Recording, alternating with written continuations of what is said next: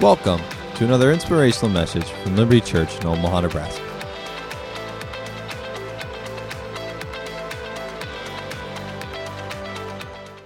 Great day. It's awesome when we have an opportunity to gather to get all cleaned up because it's Easter, sport coat and all that stuff. But most importantly, it's just, I got so tired of the mass where you couldn't see a smile. When you meet people, when you greet people, you just couldn't see the smile. And we're back to being able to hug one another and to be able to smile. It's just nice to be with the church family. Amen? Amen. We are celebrating 30 years of this church. I've been pastoring for 39 years. But Liberty was formed, and it was in April. It was the first Sunday of April, and it was Easter. So we just decided to celebrate the first Sunday and all the way through Easter. And part of that is having a few people come up and just share for a moment. And I'm looking for Leah. Do I see her in the house? There she is over there. I think there's a microphone over here. Yeah, that one's on right here. Just share a minute. Last Sunday's just touched this congregation so much, the people get shared, and I want Leah and then Merritt to come up. So go ahead, girl. Hello, good morning, guys. So I'm gonna keep it short and simple, but I wanted to talk about just like how it's been for me, like literally growing up going to this church. I've been going here since I was 7. I turned 25 this year. I'll let you guys do the math. So it was really good for me, like not only for my faith, but also just me as a person, like growing up around such awesome role models like Brandon, Charity, Mercedes, Colin, Lucas, Pastor Jim, Pastor Deborah, so many others. It's just so awesome for me and like my growth as a person. Who knows where I would be and what I'd be doing if I didn't go here? You just never know. But so yeah, it's been really awesome for me, and like literally starting going to kids' church and then being a kids leader, going to youth. So many crazy stories there. And then now being on the worship team has just been like so great for me. And I'm in, a lot of you know, like I'm in nursing school, which has been like super hard, but just having like awesome people around me to like support me and encourage me has just been the best. That's all. There you go. Scripture says that we basically hang out with people of like precious faith. We all make decisions, and we make those decisions based upon something. And when you put the foundation of God's Word and His kingdom and the church coming together, you have a great foundation for decisions. And she's a good girl. Really appreciate her. Merritt, would you come forward? Now, there are people with me when I was pastoring for the 9 years before in 2 different locations. But when we were moving from north to south, Merritt and Beth Weiss were the first people. I knew others were going to come, but they're the first ones that got a hold of us when it was announced that day and said, the Holy Spirit told us to go with you. And that was an incredible encouragement to us, because I knew I had some friends who would come with me, but I got the Holy Spirit telling people to come with me. It meant a lot. We were living in northwest Iowa when we first had TV that showed Christians teaching. And it was Kenneth Copeland Ministries was the first person we really got to know. And then we found a church where we were living in Iowa. And then Merritt had to move us to Omaha, which my family all lived up there. But anyway, so when we were going to move... She's over it by now. I'm over it. We can tell. Yeah. So we called Kenneth Copeland Ministries to find out where was a good church to go to in Omaha. And they gave us the name of the church where pastor was. He wasn't the pastor. You were the, I don't know what. Co-pastor. Co-pastor at the time. So, and then he ended up starting his own church. So we were, immediately I knew. I didn't even know his name. I said, we're going with the guy with the black mustache. I told Merritt that. I said, that that's guy. it. It's it. They came out to our house, And we had a nice visit with them, and we said, yep, that's the one. So we were so thankful to be able to move with you as you moved into your new ministry and everything, and it's been such a blessing to us. It's been a great blessing to the whole church. Well, first of all, thank God for Resurrection Sunday. Amen? If Jesus wouldn't have done what he did, none of us would even bother. I mean, nothing else would matter, right? Thank God for that. And I think Joyce said it this morning when I came in. She said, how about that Jesus? Right? And that, I think that was something like that. But so we are so thankful for this church. And Beth is right on. I mean, the Holy Spirit told her, go with the guy with the black mustache. Holy Spirit told me separately, I had no intention of coming. I didn't give it any thought. I'm pretty loyal, and I was going to stay there. And Holy Spirit told me specifically, support Jim and Deborah. And we didn't know them very well at that time, but I said, yes, sir. And we sure have not regretted that. So many fond memories over all these years. You know, I was thinking about the memories, and it's so hard because there's so many. But I can remember the Roger Blair events where we had people so drunk in the Holy Spirit they couldn't drive home. We literally had to drive them home. Yes, we did. And I don't know if you've ever seen people drunk in the Holy Spirit, but it was wild. And the next day, I think a couple of them were still pretty. No, 2 didn't go to work. They were still not ready to go to work. Yeah, and they literally couldn't stand up. It was pretty exciting. And of course, the 99 tent. What an event! In my memory.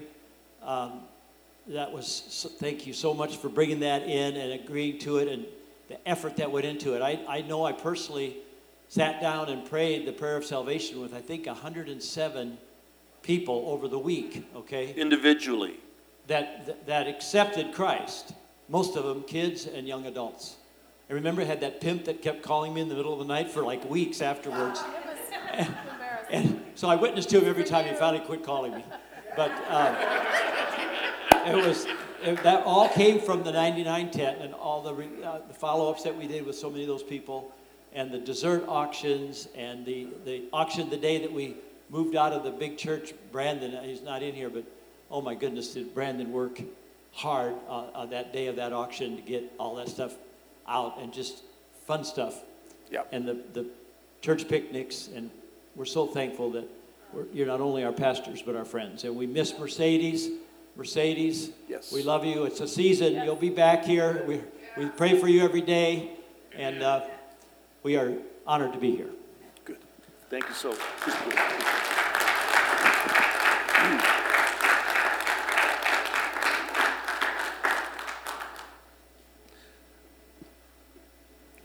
Just sort of chokes me up, sorry.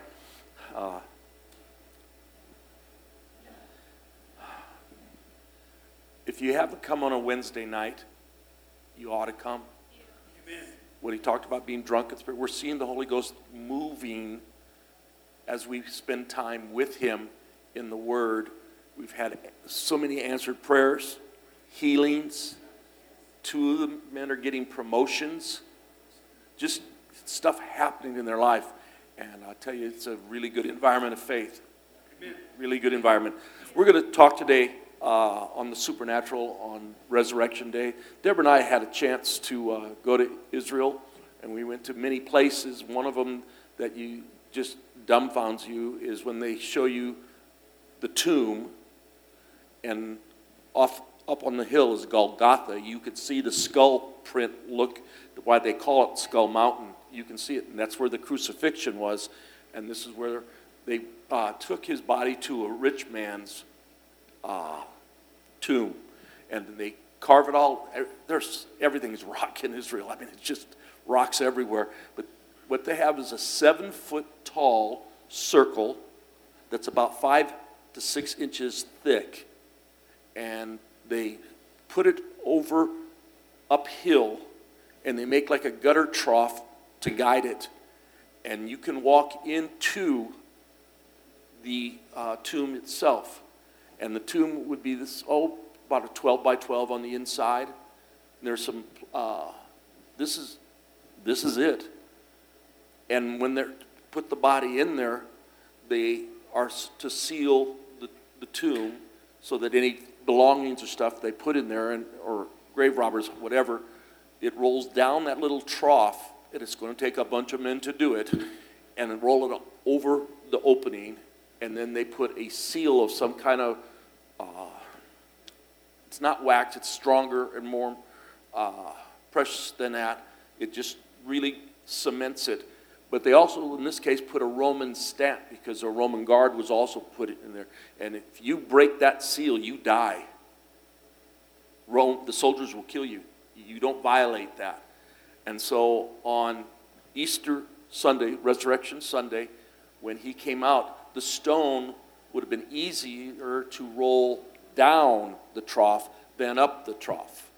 The stone's up the trough on its side on the ground. Men don't do that. Just took the angels a second, but men don't do that. So in Mark chapter 5, we're going to talk about some supernatural things today that sometimes we just do a drive-by, but it's very important to our faith. And in Mark chapter 5, verses 21 through 43, and I won't do the whole thing, but understand it says in verse 22, and behold, there cometh one of the rulers of the synagogue, Jairus by name, and when he saw him, he fell at his feet, and he said, besought him greatly, saying, my little daughter lieth at the point of death. I pray that you come and lay hands on her, that she may live. Jesus agrees to go. It's a big deal for Jairus, a ruler of the synagogue. Jesus wasn't accepted by all the rulers by any means. So, I mean, he's putting his career on the line, but he loves his daughter. And as he goes, there's a lady with an issue of blood come, and she touches the hem of his garment, and she gets healed. But it takes time. He's concerned that his daughter is going to die, and here Jesus stops. And then he says, tells him, don't say anything, just only believe. And there are often times when we are in predicaments in life, I pretty much just say, shut up, only believe. Don't talk the problem all the time, talk the answer. Right. And we, by our carnality, oftentimes we overemphasize what we're feeling and what we're doing, and we don't believe the scripture. And in this case, he told Jairus, only believe. They also tell Jesus, don't bother the master, she's dead. And that's when he said, only believe. Shut up, don't say a word. So they go to the house, and at the house, they have already, and as Jewish traditions are, they already got the wailers, and the place is crowded and all this. And he tells them that, hey, the girl's asleep. And they know she's dead, and they start laughing at him and mocking him. They had to clear out the house. And when they did, he went in and he raised this girl from the dead. Just raised her up. Sometimes just think on that for a little bit. He just raised her up. In Luke chapter 7, verse 12,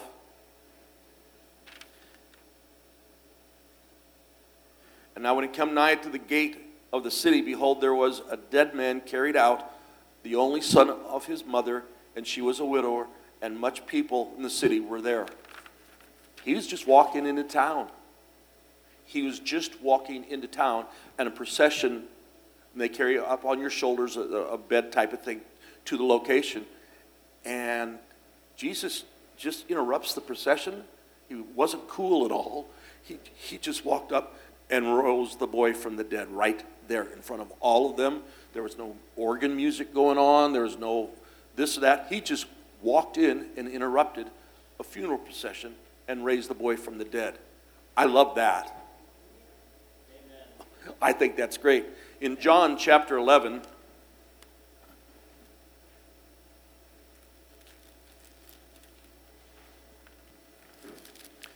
it's all about Lazarus. But you have to read the story at the beginning to get a good feel for it. Now there was a certain man who was sick.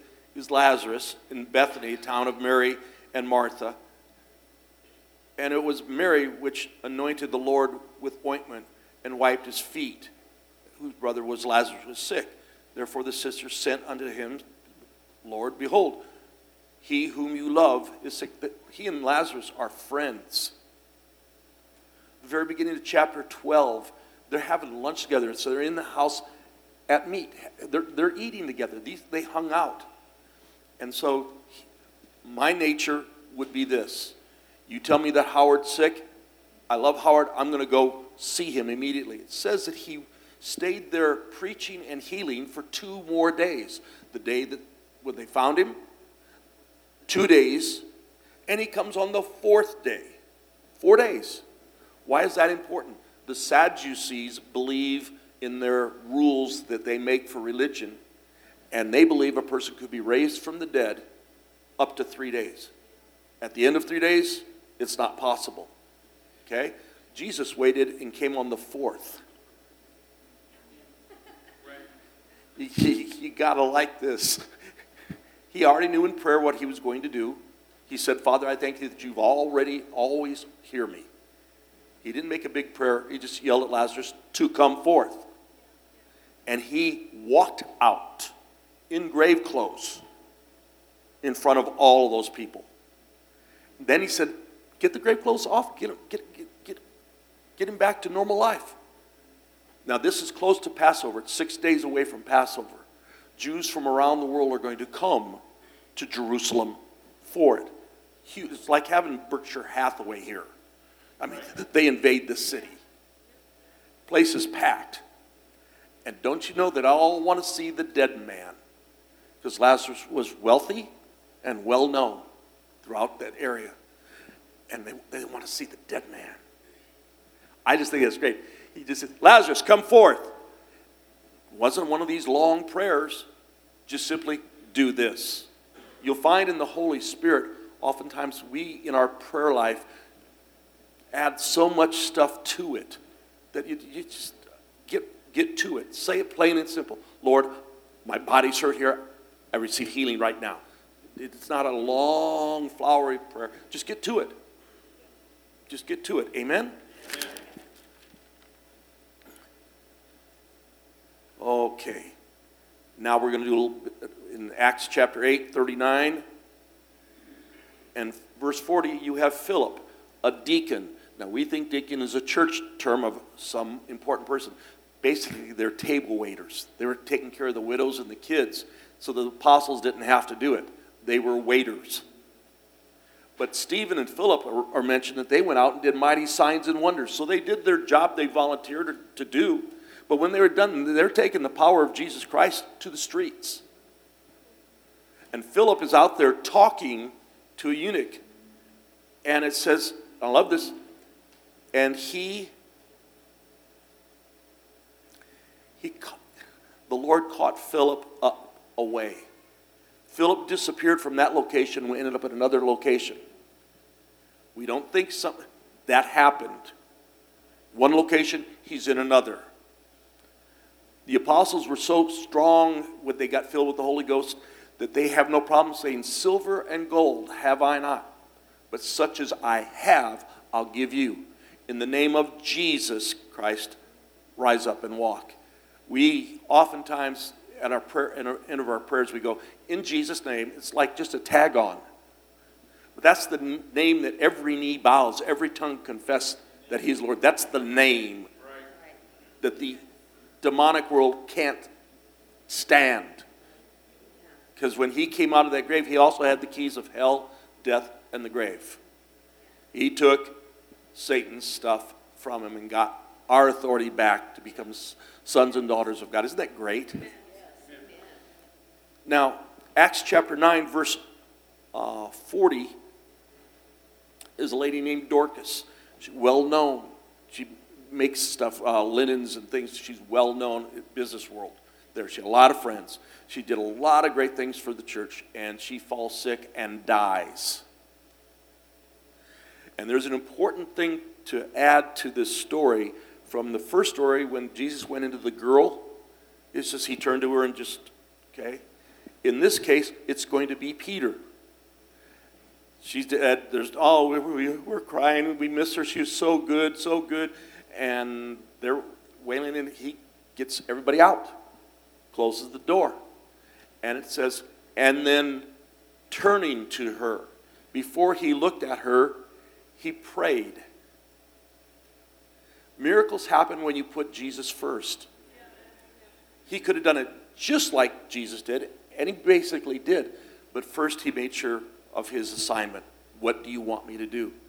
And so many times we don't take time just to say, Holy Spirit, talk to me about this. What do you want me to do? How do you want me to do it? Amen? Okay, well, that's Dorcas. This is one of my all-time favorites. I know Saul got knocked off his donkey onto his donkey on the ground. He got blinded. The word is ass, that they say it there, but he got knocked on his too. But there he meets Jesus. He didn't meet an angel. He said, Saul, Saul, why do you persecute me? That was Jesus talking to him. This is the guy putting Christians in jail, even having some of them stoned like Stephen. He's the primo boy of the Jewish. He's referred to even now as that student because they felt he was so wound up trying to be perfect according to the law. He just couldn't take it, so he made up Christianity so it's easy. He just couldn't take it anymore. And they referred to him, and we had the national tour guide director as our tourist. They referred to him as that student. Saul's a bad boy until he met Jesus. Now, he's not stupid either, because the first thing he says when Jesus, why do you persecute me? He goes, Lord. He just made the switch real quick, which was very smart. And people have often said, well, look at all the things Jesus put him through to teach him. No, he spent time with the Lord before he started his ministry. Jesus chose him because this man will not quit. So he's in about 150 miles away from where this is going to happen is another town. The town rose up against him because the religious body, all about resurrection of the dead, resurrection of the dead. No. And so they followed Paul. They want to kill Paul, and they follow him to another city.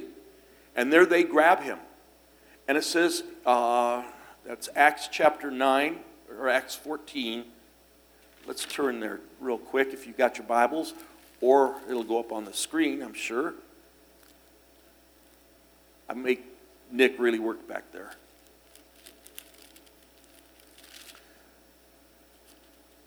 Why is this important? Just watch. Verse 19.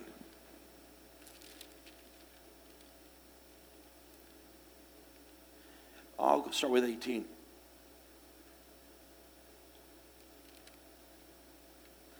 Yeah. And here they came thither, the Jews from Antioch and Iconium, and persuaded the people of having Paul stoned. They drew him outside the city. They stoned him, supposed that he was dead. These people want him dead. They just didn't take it haphazardly. They were convinced this man's dead. Okay? And howbeit, as his disciples stood about him, three great words. He rose up. He just got up. He just got up. His enemies see him on the ground, and he's dead. And even if he was still maybe alive, you think he's going to get up? He's going to be laying there hurt. His men come to get his body, and it just says, he got up. And a few months later, he's back in the town where the guys who tried to kill him, he's back there preaching resurrection of the dead. I'm back, guys. There is a resurrection of the dead. Now you know it. Some incredible supernatural things happened in the church when the resurrection took place, and he gave us power and authority. Power and authority. But we don't think often about some of the things I'm going to use today until we come out of this time. Let's go to Matthew. Not mentioned very often. Now, if there was a demon-possessed man in Bellevue, and he lived in the cemetery. He broke chains, and people were scared to death of him. Do you think Omaha might know? Yeah, that's a cemetery you don't go to. You just don't, I'll go around because he's there, right? Here's one that they don't talk about just pretty much, this has got to be Halloween. It's got to be scary. Okay? Matthew 27, and we're at verse 51.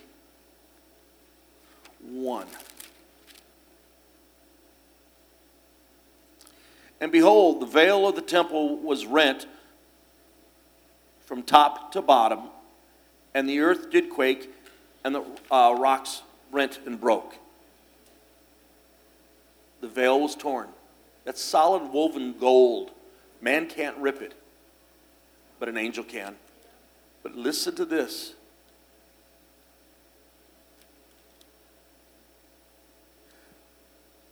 I've got to get to the right place. Sorry.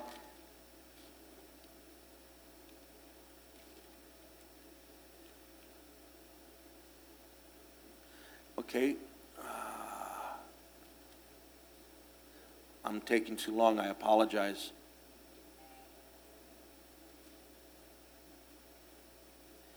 And I'm not finding it. It's so simple. Jim, come on. 27:51 through. I can't get it from here. Basically, people who were dead came out of their tombs and walked the streets of Jerusalem. Then that hit the evening news. Many dead people rose with Jesus, and they walked the streets of Jerusalem. So my mom and dad are both in heaven, and it would be really interesting to have Dad knock on the door and say, "Hey, can I come in?" Dad's back. This happened. This is the supernatural power of God. Resurrection power does. It alters everything. And we are supposed to yield to the Holy Spirit, let Him work through us, and in so doing, we're going to grow and we're going to mature. I mean, let's go to John 20. Hopefully I have that one now.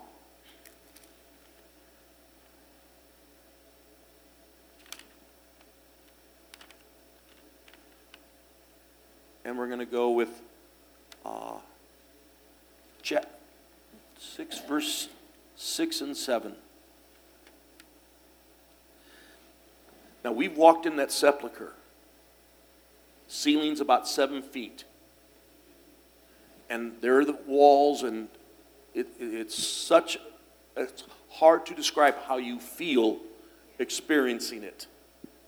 Okay? But here it says, "And he cometh Peter, following him. He went into the sepulchre, and seeth the linen clothes lying, and the napkin that was about his head, not lying with the linen, but wrapped together in a place by itself." There's a Jewish tradition that if you put a dead person in the tomb, and the veil needs to be off the face, because he could still be raised from the dead. Jesus defeats hell, death, and the grave.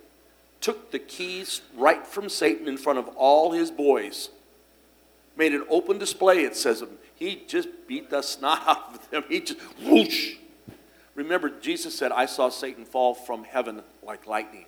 It wasn't a tough fight like we see in movies. One's barely winning, the other one. No. He destroyed Satan's power. And upon raising up, he's going to go take literally his blood and put it on the mercy seat in heaven for all of us. But before he goes, he's doing some things, okay? Maybe he needs to talk to Peter after Peter denied him. Restore him, maybe, have them get positioned to have the Holy Spirit come so that he can direct the church. But at this time, he took time to fold his clothes. Who does that? Jesus rose from the dead, and he he's got his clothes over here, but he takes the napkin and puts it over there and folds it, signaling to every Jew. Romans wouldn't know to do that. The Jews understand it. Resurrection Sunday, he wasn't in a hurry. He was out there doing what he needs to do for us. Amen? Okay.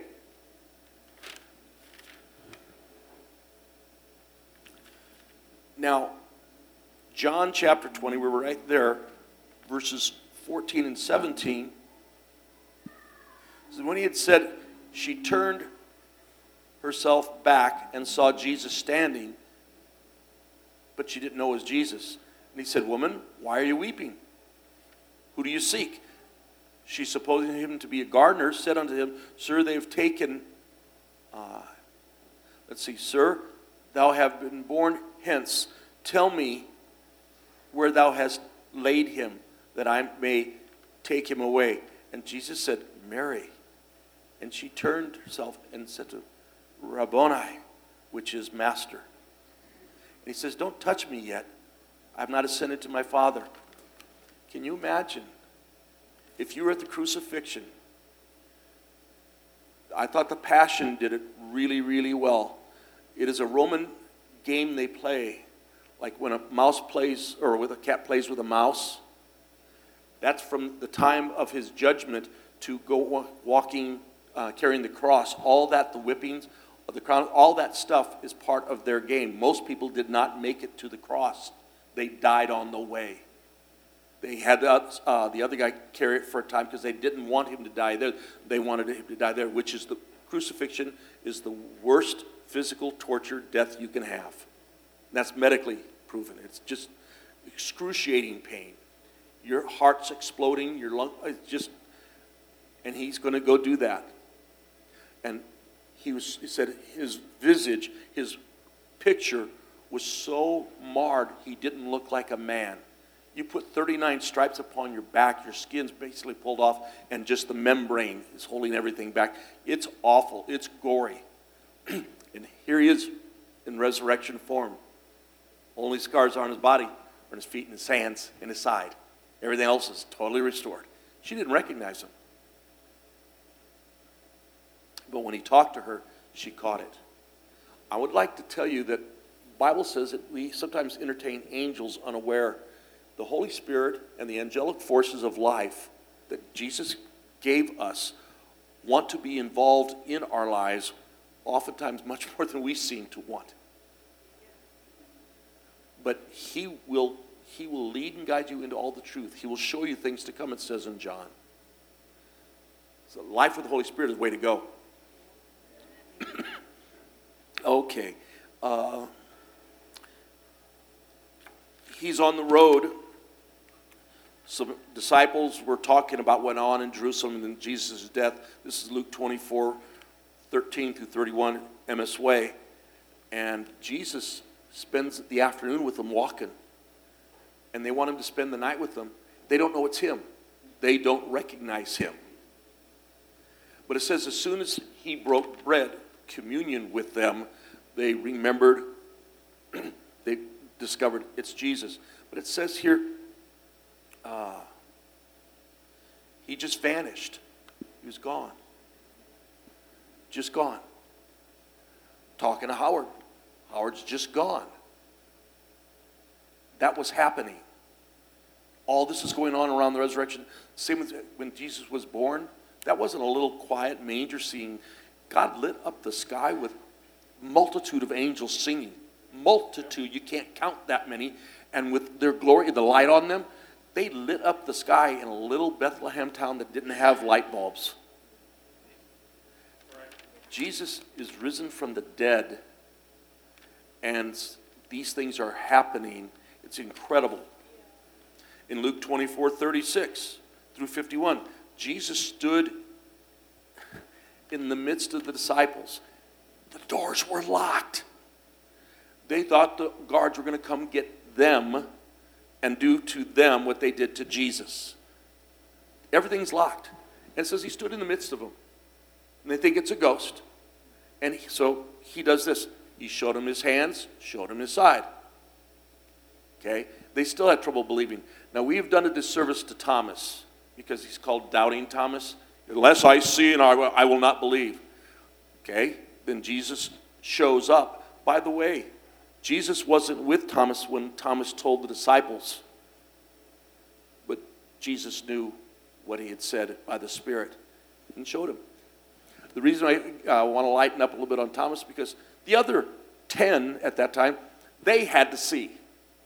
They weren't any better than Thomas. He had to show them.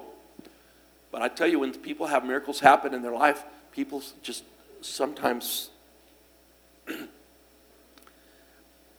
we had a medical nurse one time. She's in the operating room. Yes, please. Thank you. She had a tumor on her breast. Her doctors found it. She and her husband came to church and wanted prayer. Under their instruction, I could put my hand on her shoulder. No, she said, put it right here on the tumor. So I put my hand on the tumor. She went back. She was going to have it operated on and removed. She went back and they did more pictures on it. They can't find it. Gone. Medical minds, here are the tests, and it's here. And the only thing you did over the weekend, you went to church and somebody prayed for you. They thought this was a big-time practical joke. She still, to this day, has those x-rays. It's gone. Don't let the supernatural power of God ever cause you to tighten up or be afraid. He wants to use you to heal people. He wants to use you to be the difference maker, to be a peacemaker. I mean, if you can restore a marriage, if you can restore families and stuff like that with a supernatural word of knowledge or wisdom, talking to someone, and their family changes, isn't that awesome? Yes. It's not like a blind eye opening, but at the same time, I have a friend a long time ago. He was in Haiti, up in the mountains. And this blind person, they have it on film, got their sight. And she went crazy. She was just, I couldn't see, now I can. Count on the prayers. Go back in the last 3 or 4 months and see all the times you prayed about something and what's happened with it. Go back and rehearse your victories. Because that's what Peter did when he turned around and prayed before he prayed for the girl. He rehearsed the victory he saw. You got to answer prayers. Answer prayers. Okay.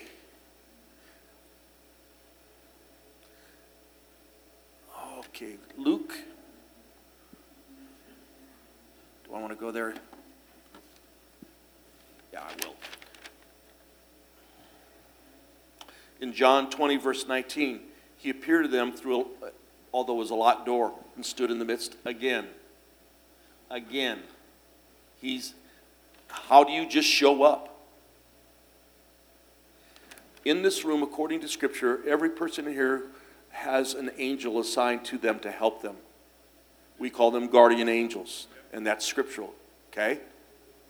How many of you even give the angel, it says they get stronger, they excel with the power of God's word. So you give them the word to work with, they'll work on your behalf. They'll work on your behalf.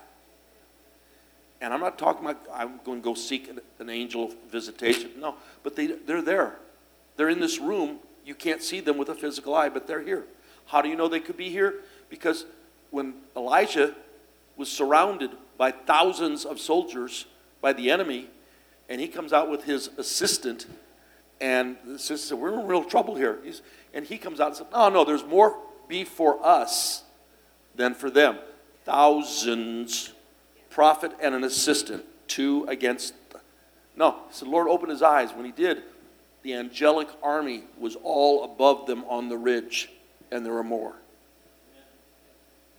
And I love Elijah goes, there's more of us than there is of them. This is no big deal. Okay, all those bad guys, 2 Jew guys, and we're more. No. They're in here with you. I have children, and they were little kids. I'd say, according to the Word. Now, angels, make that happen. Protect them from harm. Protect them from harm. Has anyone in here ever been protected from harm? And you knew it was angelically? Yeah, hands are up all over the place. These things really happen. The resurrection is supposed to change our life. There are 1,200 at least recorded religions. And every one of those who started that religion are in the ground but one. But one. I want to live that way.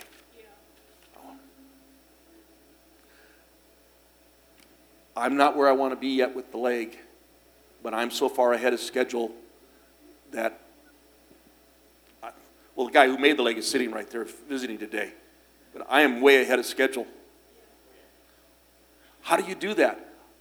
I talk to the Holy Spirit. I talk to Him. Talk to Him. Hear His voice. Do this, don't do that. I hear that. Anybody, or am I crazy? No. Answer prayer. Answer prayer. Okay?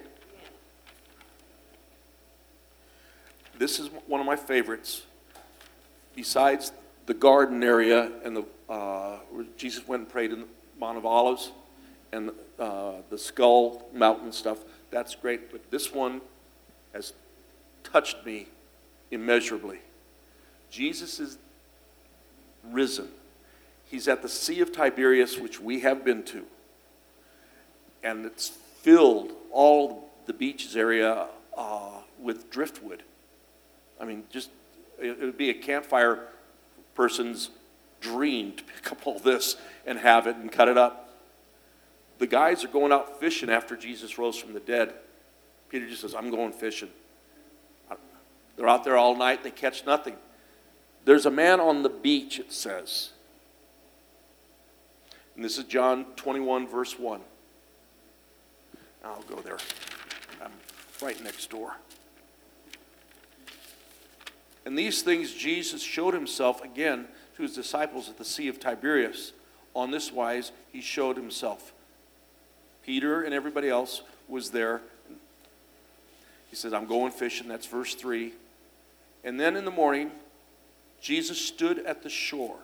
But the disciples didn't know it was Jesus. And he said to them, children, have ye any meat? And they answered, no. He said, cast your net on the other side for a catch. Now, these are professional fishermen. They know which side to put the nets on because it leaves a shadow or in the water, fish can see it and they stay away from it. They have to do it properly to get a catch. They know what they're doing. They got nothing all night long. They threw it on the wrong side of the boat and got a net-breaking load. Oh, didn't that happen one other time when Jesus... net-breaking load?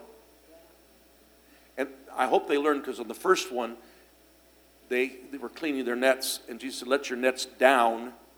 And the dumb guy, he's one of those preachers, he doesn't know what he's doing. We've been doing this all night. We got our nets are all getting cleaned up. We got to call it a day. No, he said, let your nets down. Nevertheless, it says, at your command, I will let the net down. Jesus said nets. What Peter settled for, which was a great catch, he could have had that kind of catch that he's supposed to have. There are miracles with your name on them if you'll just stay believing.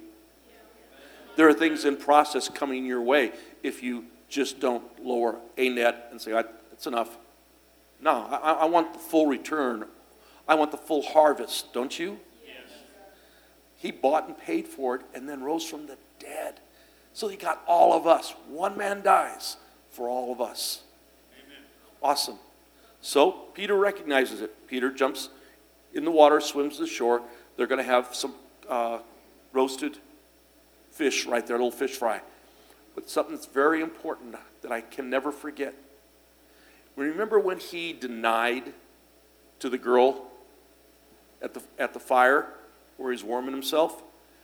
Now, they have plenty of wood. The only time a fire of coals is mentioned because Romans used the fire of coals.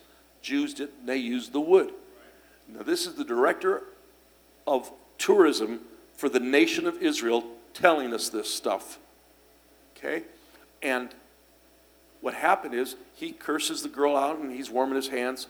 When he comes in the water to Jesus and they're going to roast the fish, plenty of driftwood. He has a fire of coals. At the same setting where he walked away from Jesus and denied him, Jesus, risen from the dead, takes the time to go get Peter and bring him back in at the very same way he went out. Right. To the detail to get Peter. He'll do the same for you. You got some screw-ups going on, he'll make a door right where you're at to clean it up, to get back and walk with him. Now, Peter felt terrible, and he had to say, you know I love you, you know I love you, you know I love you. He didn't want to be embarrassed. His heart's breaking, because he knows that Jesus knew of the denial. Restored him. Every person in here restored. You didn't screw up so bad that resurrection power can't return you to your position that you need to be in Jesus Christ. Everyone, nothing you've done is that bad. He paid the price for it. Amen? Amen. Okay. Let's go to Matthew 28. Just got a few more for you. Is that okay? Because I want you thinking when you leave here today about God's supernatural presence in your life. He said it's better that I leave, in John, that I leave so I can send the Holy Spirit to you. If Jesus was on the planet, he'd be in one place and everybody want to go see him. Chances of you getting there is pretty tight. But you know what?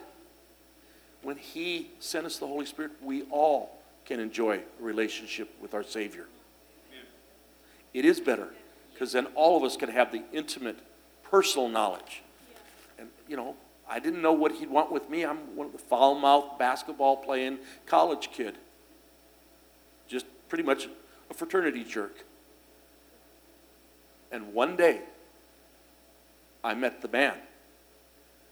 I saw him in a vision. I knew exactly who that was. It was at the crucifixion scene in a play that where I graduated from was having, called Godspell. And at the crucifixion scene, Mark DeLisi, who played Jesus, where Michael Landauer is right there, the usher up there. It's about this distance. And I look up and he's at the cross and it's a really cool scene and all that and they're singing. And all of a sudden everything changed. Everything went cloudy around it. And I saw him and he picked up his head and looked at me.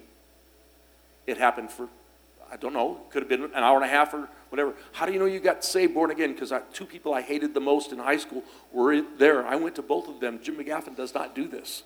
The old man would not do this. I'd rather fight him. And I said, please forgive me. I asked their forgiveness.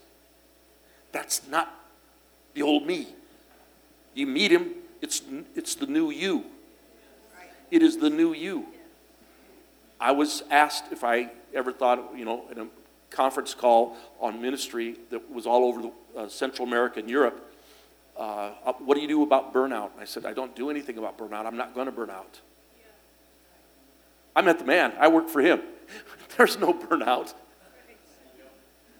I'm empowered by the Holy Spirit. I can live a supernatural life. If you take everything I own today, I'll have more stuff tomorrow. I get to walk in forgiveness that people have their lives destroyed because of grief and bitterness about what people have done to them. I get to walk away from that because of my Jesus. He's called the Comforter, the one coming alongside to help you and alleviate your grief. Yeah. He's real. If he wasn't, I wouldn't be here today. I would have committed suicide. We lost a daughter, stillbirth, 6 days before her due date. and the doctor wasn't there. The nurse and I caught the baby coming out, and I can pull that up. I couldn't get right. I begged God to kill me and give my life to her. And for about 2 months, I contemplated how I was going to do it. A couple different ways. That's how bad it was. And then the Holy Spirit got me. In Romans 8, nothing will ever separate me from the love of God. The last verse of Romans 8. Nothing. Now you can use that scripture all you want, but he put that in there for me. Because that scripture pulled me out of the darkness that I was spiraling in. We serve a supernatural God who can, if you've been abused and hurt, he can take it away where it doesn't ruin your life and how you think. Well, I just don't know if I can trust people. Trust the Holy Spirit. The other stuff will take care of itself. It does. Amen. I'm having a good time.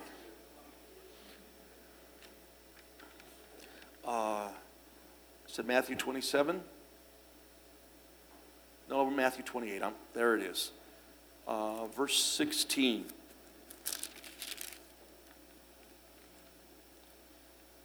It says, then the 11 went away into Galilee, into a mountain where Jesus had appointed them to go. He's going to meet them there. And when they saw him, they worshiped him, but some still doubted. Jesus said and spoke to them, all power is given unto me in heaven and on earth. Okay. When Jesus says all power, that's not 75%. That's not occasionally.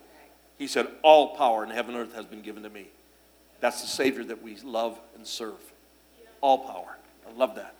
Therefore you go and teach nations, baptize them in the name of the Father, the Son, and the Holy Ghost, teaching them to observe the things whatsoever I have commanded you.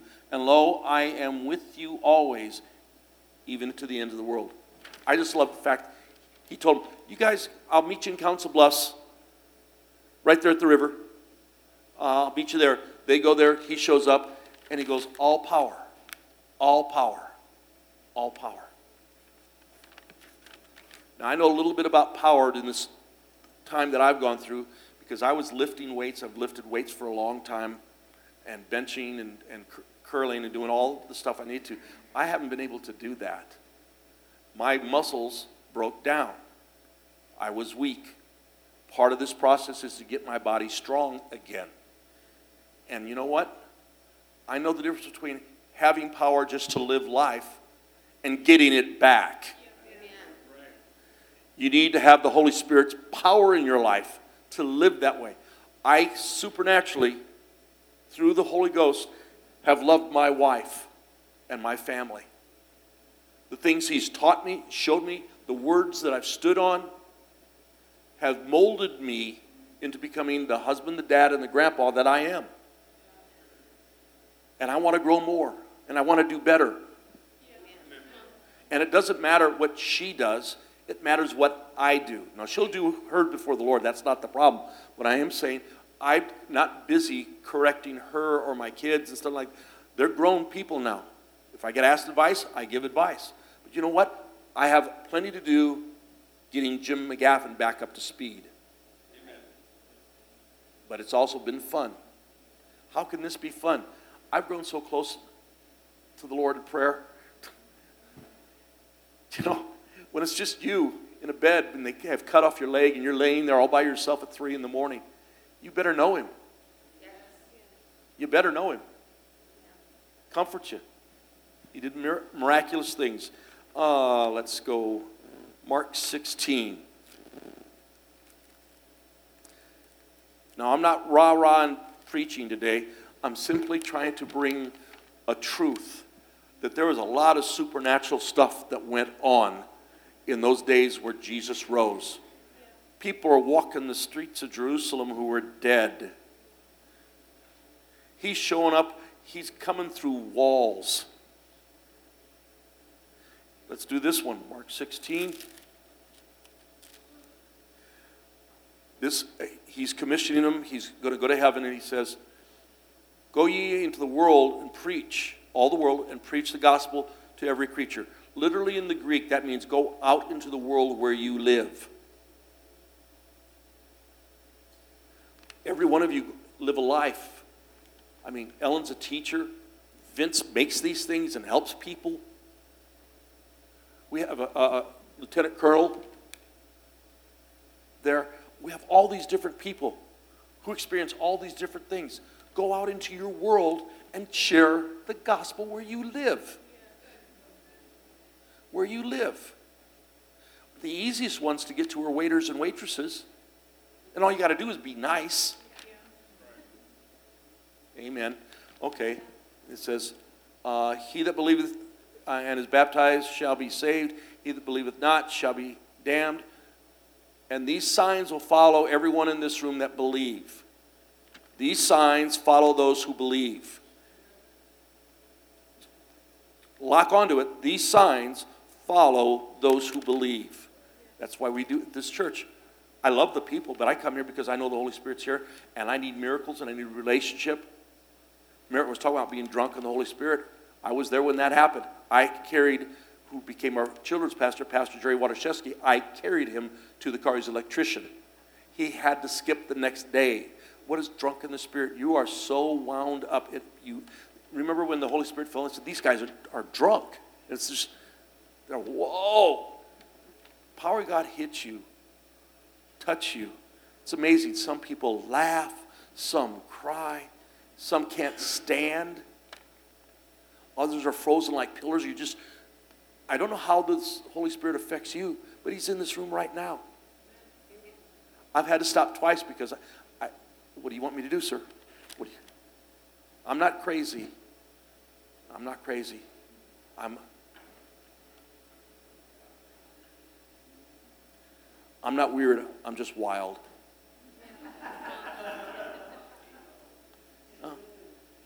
I live for him. It would have been 3 times in this ordeal I could have not made it. No, that's not what he agreed. We did everything by agreement. And he healed. He helped. He stopped what was going on. Yep. And I had a couple doctors shaking their head like, how did that happen?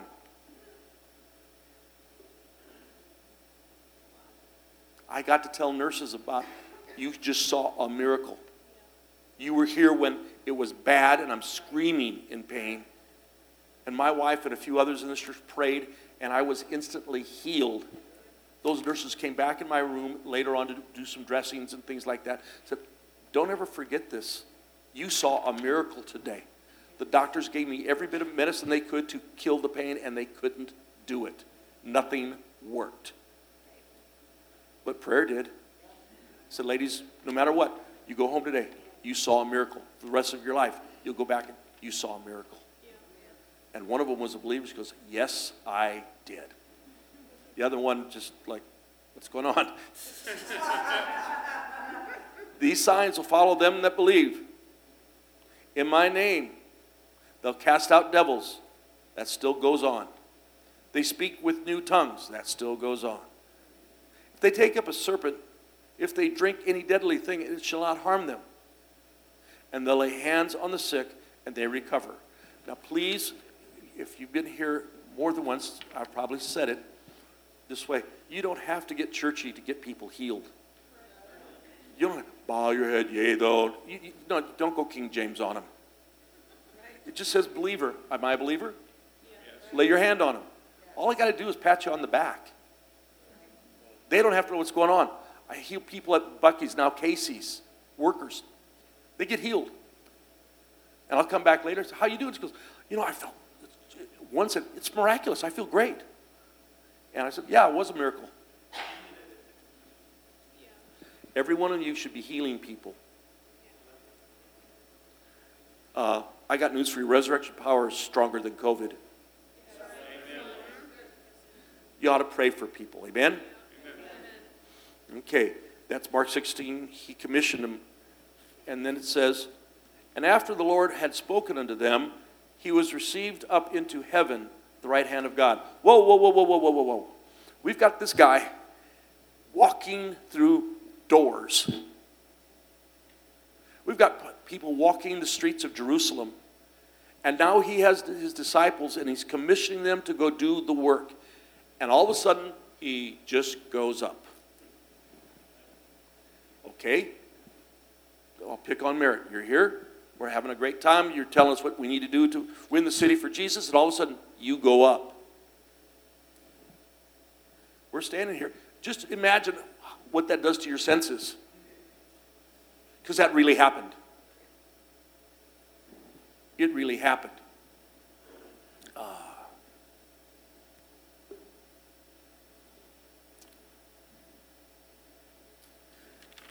Acts chapter 1, we're real close to it.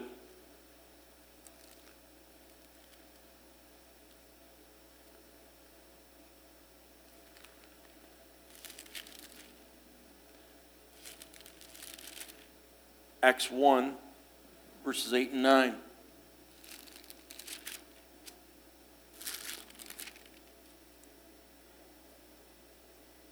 But you shall receive power after the Holy Ghost has come upon you. And you shall be witnesses of me both in Jerusalem and in all Judea, Samaria, and to the uttermost parts of the earth. And when he spoke in these things, while they beheld, he was taken up in a cloud. He went up. He went up. They saw him. They saw him. I just lock it down in my brain.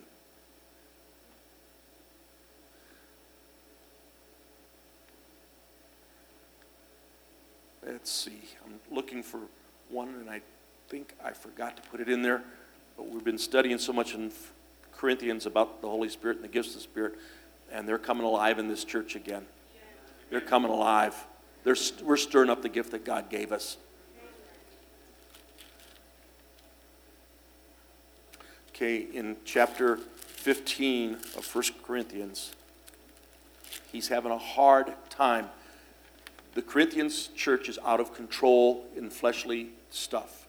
They don't do anything. A man is living with his mother, having sex with his mother, and the church isn't doing anything about it. That's chapter 5. They got stuff, communion all messed up, or they're getting drunk. They're fighting, and who's the greatest and all this. And in 15, they said, well, you're not even an apostle. Who do you think you are? So he's letting them know this.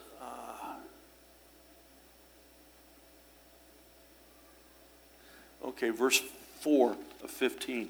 And when he was buried, he rose again on the third day, according to the Scriptures. And he was seen of Cephas or Peter, then by the 12, and then he was seen by 500 people. This isn't 10 or 11 guys making up a story. 500 saw Jesus. And then he says, lastly, it was me. I saw him. So you want to know whether there's resurrection of the dead? I saw him. Proves you right. Isn't that cool? Boy, he was carried up there. There are 3 Gospels that all talk about he was just carried up. Just carried up.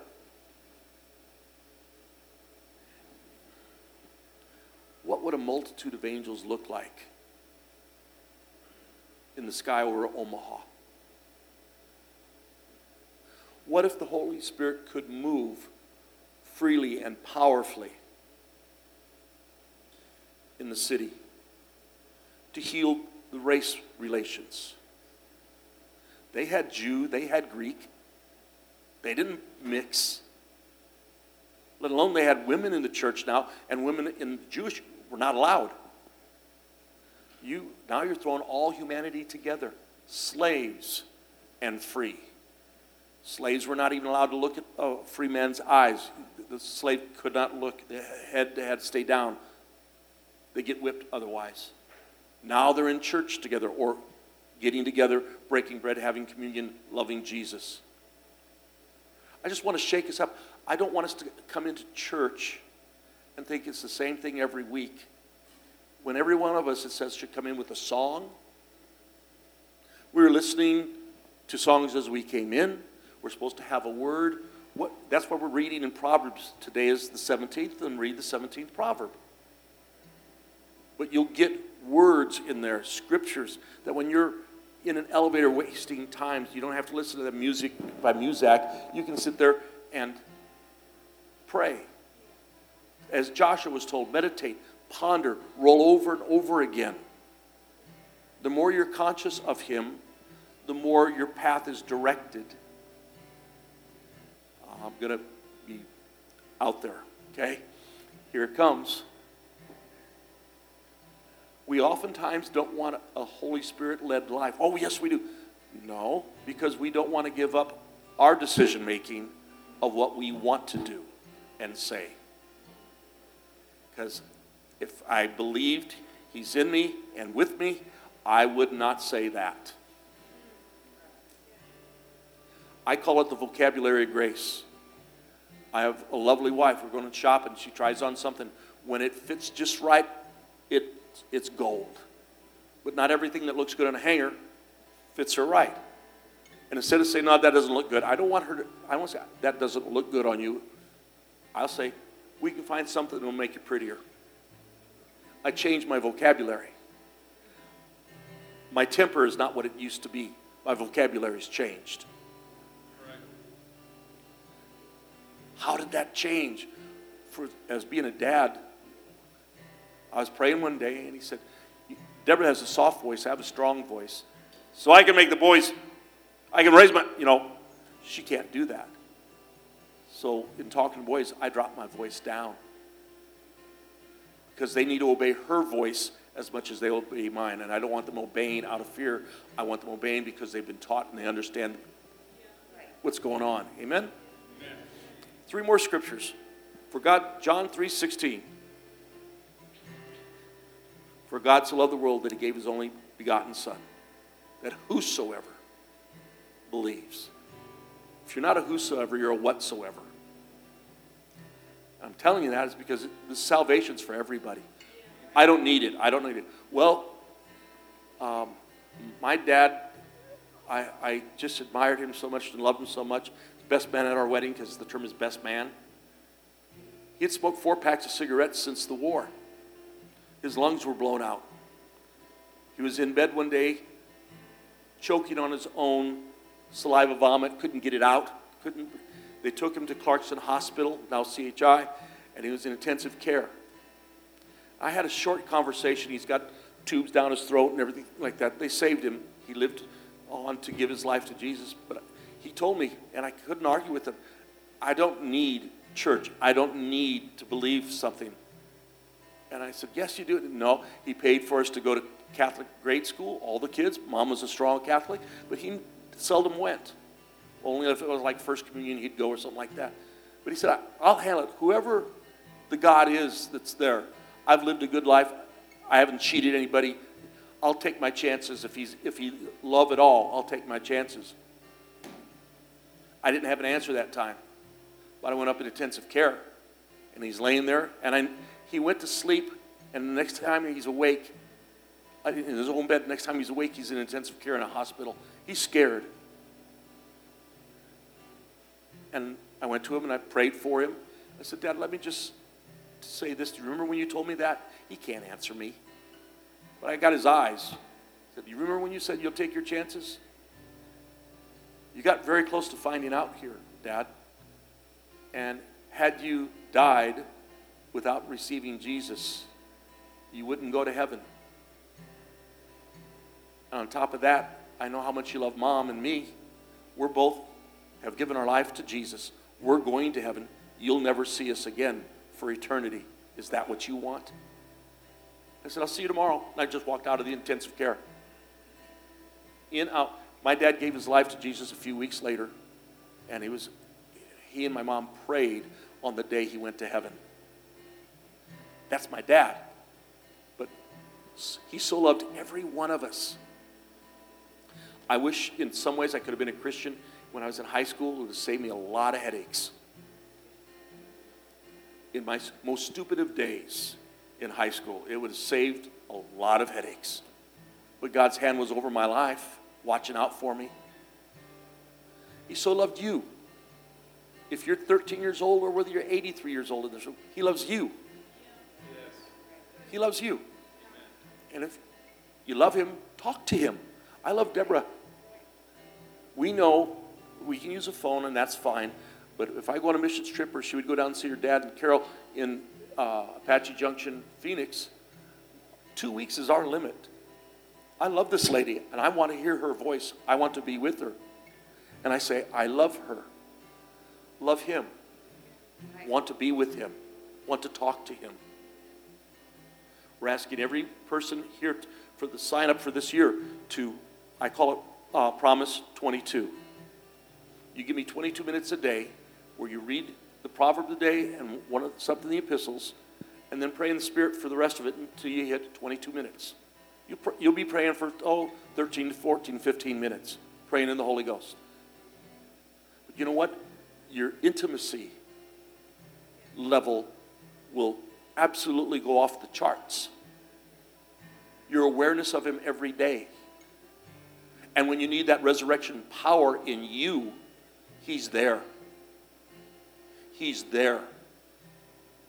You're not a freak. You're not a weirdo. You're not one of those holy roller people. No, I'm just a Christian that loves Jesus.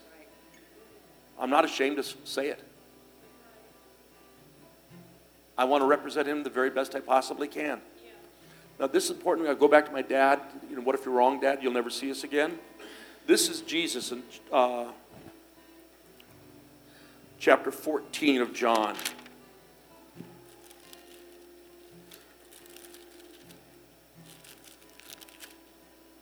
And it's verse 6.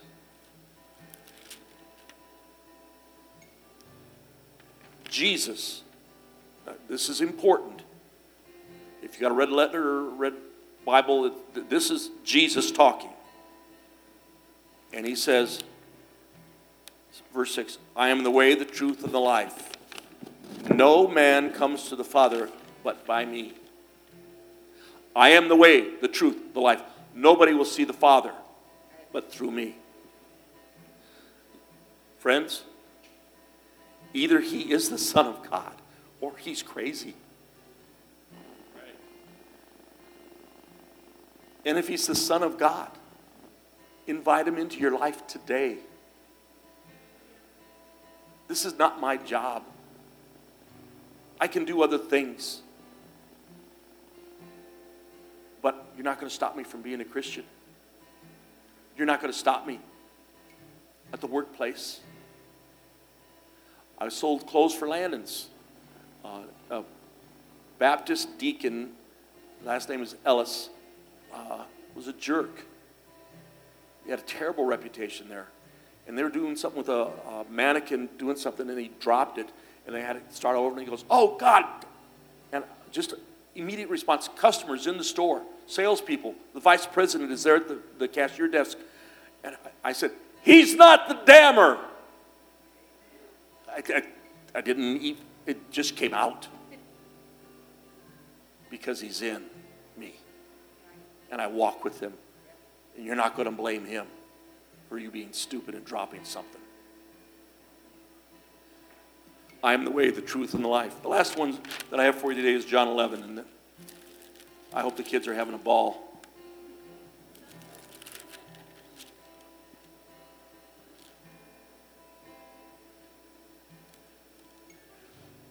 This is back with Lazarus. And he's going to talk to Mary. He said, and Jesus, therefore, this is verse 25.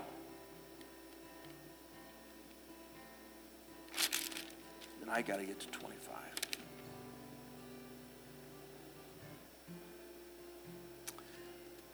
John 11, okay.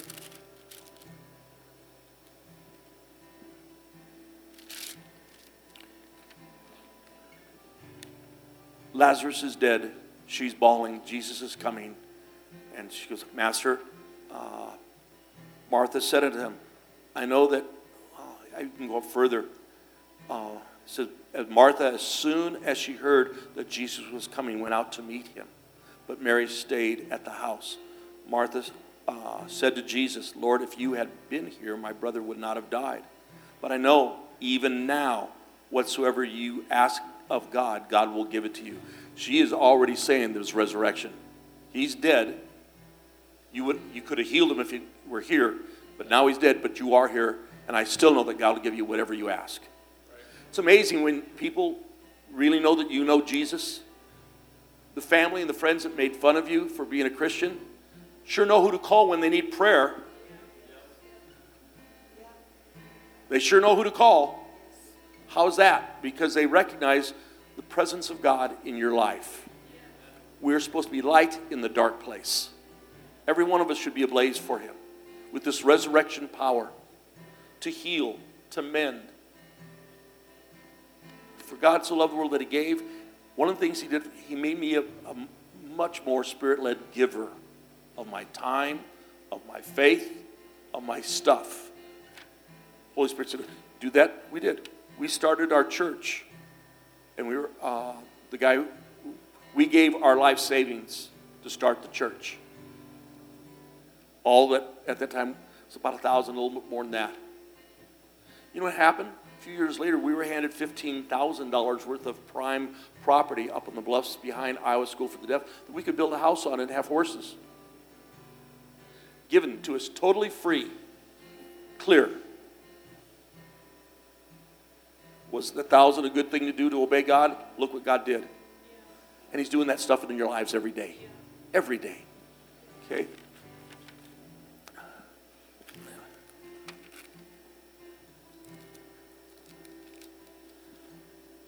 Okay. Whatsoever you ask, let's see. Jesus said unto, I know that he shall rise again in the resurrection last day. And Jesus said unto her, I am the resurrection and the life. And he that believeth in me, though he were dead, he shall live. And whosoever shall liveth and believeth in me shall never die. Do you believe this? That's the question for everyone in this room. Do you believe this? Because he's going to go and raise Lazarus. Bam. But he said, do you believe this, Martha? Do you believe that God wants to use you? Seriously. Not being a churchy person. Just be you. But he wants to use you. And the more he uses you to grow in a closer relationship, the more you draw close to one another. And that's why planting yourself in the body of Christ is vital. So that you can be around people who will encourage you. Testimonies from Merritt and Beth, Leah, those testimonies mean everything. Last week I cried at the testimonies from Eric, from Tony, from Ralph. They toured what God's done with their life. What's he doing with your life right now? Well, I used to be really on fire for the Lord. Stir up the gift, rekindle it, get on fire. Do it. We came across an old Hillsong song, one of my all-time favorite, Tony, Inside Out. I'm bawling like a baby. I haven't heard it in years. But it touches my spirit, man, so much. My body responds in wanting to worship him and praise him. If you're not on fire today, you get on fire, worship him, praise him. Read the proverb of the day. You'll get wisdom that'll help you make decisions that day. If you're in sales, Proverbs 3, the first 7 verses, I call it the salesman's prayer. When I needed work with my construction company, that's what I was confessing. That's what I was doing. I go to all your homes on the block and say, I'm over at Merritt's house doing work. If you've ever wanted to see and ask questions, I'd be glad to, but stop by, take a look. I do door knocking is what we call it. I do 100 doors a day, 4 days a week. All that time praying and confessing the Word of God. Praying and confessing the Word. Praying, confessing the Word. Now, I've got faces in this room right now that I've added to when I think of you, I can see your face. And I pray for you. I pray for you. I pray for you. And okay, let me talk to the young people. Young is younger than me, I guess. But Rick gave his testimony. He didn't want to come here.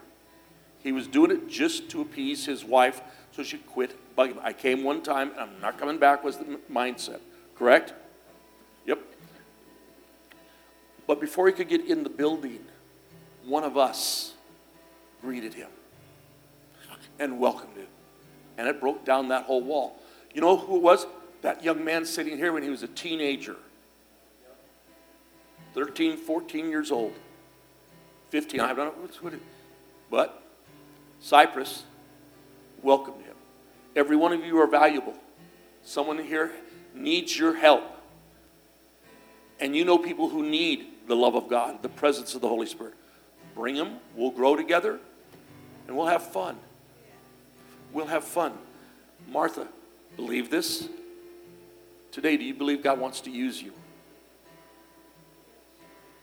Then let him.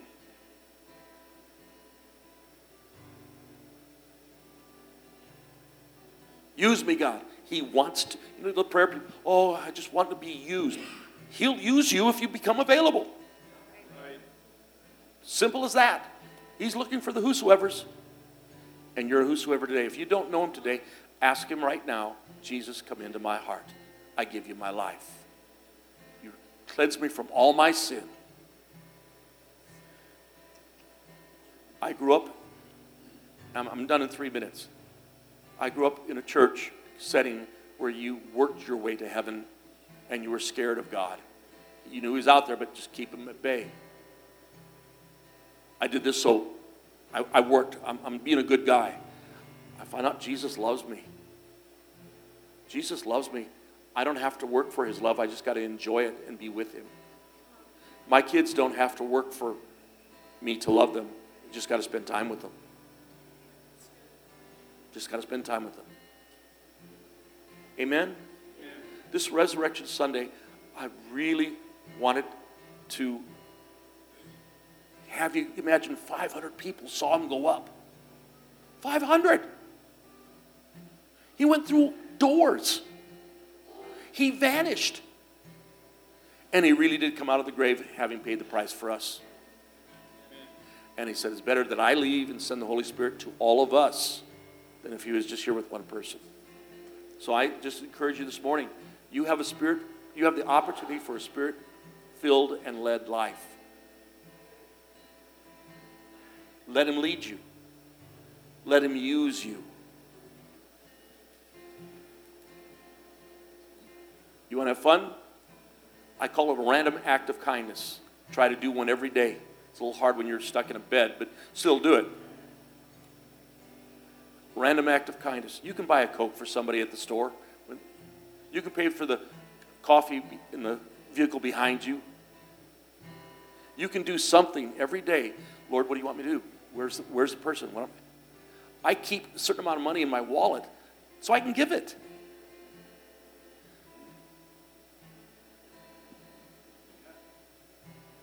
It's a slow day at the restaurant. You know they're not making much money. I keep money aside. Money I get goes in and it goes out. That's all spirit-led giving, right where the Lord. It says he was moved. Jesus was moved by compassion. Have compassion in your heart and help someone. And help someone. A spirit-led life.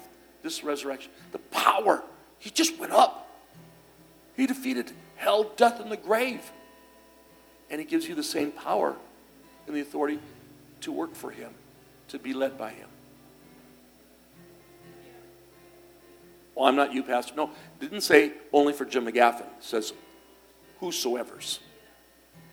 And he has a way of taking the whosoever and put his super on your natural, and it's a great life.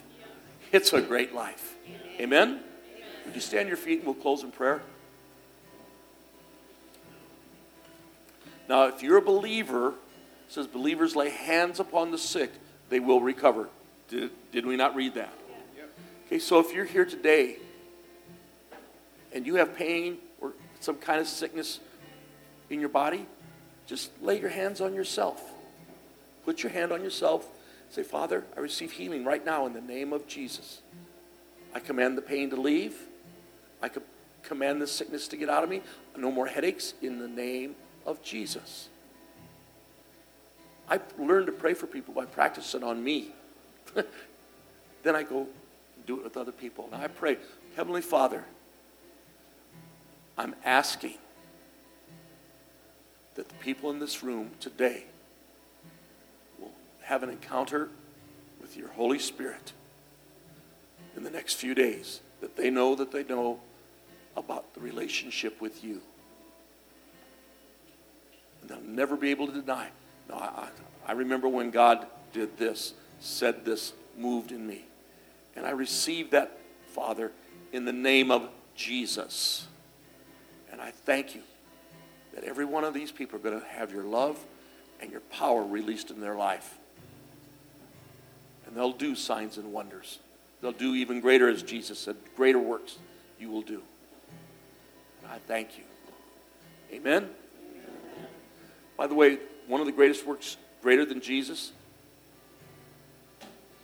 he didn't ever get a chance to lead people to the Lord like this. We get to do that. We get to experience that. Old men die, the new man comes. We get to experience that with him. Isn't that awesome? Isn't that awesome? Wouldn't you like to know that I put my hand on a sick person and they got well? To watch a spirit of fear leave a person's life. Amen. I could go on for hours. Go home, enjoy your Easter. I think we go to 4 fire stations and 2 police stations just out of honor since 9/11. We haven't missed the 5 major holidays. And they're preparing stuff downstairs and getting ready to deliver. Pastor Mike is down there and Brandon. So if you guys, if you want to help, you want to donate money, whatever, take care of all of it to do it. We just appreciate you taking time on a holiday for the Lord. Many since COVID didn't come back. They got busy doing other stuff. But I thank you for coming today, and I invite you to come back. Wednesdays, we're having a ball. We are having a ball on Wednesday night. You ought to come. So God bless you. You're dismissed, and have a great day. I see Amy up there. I got you.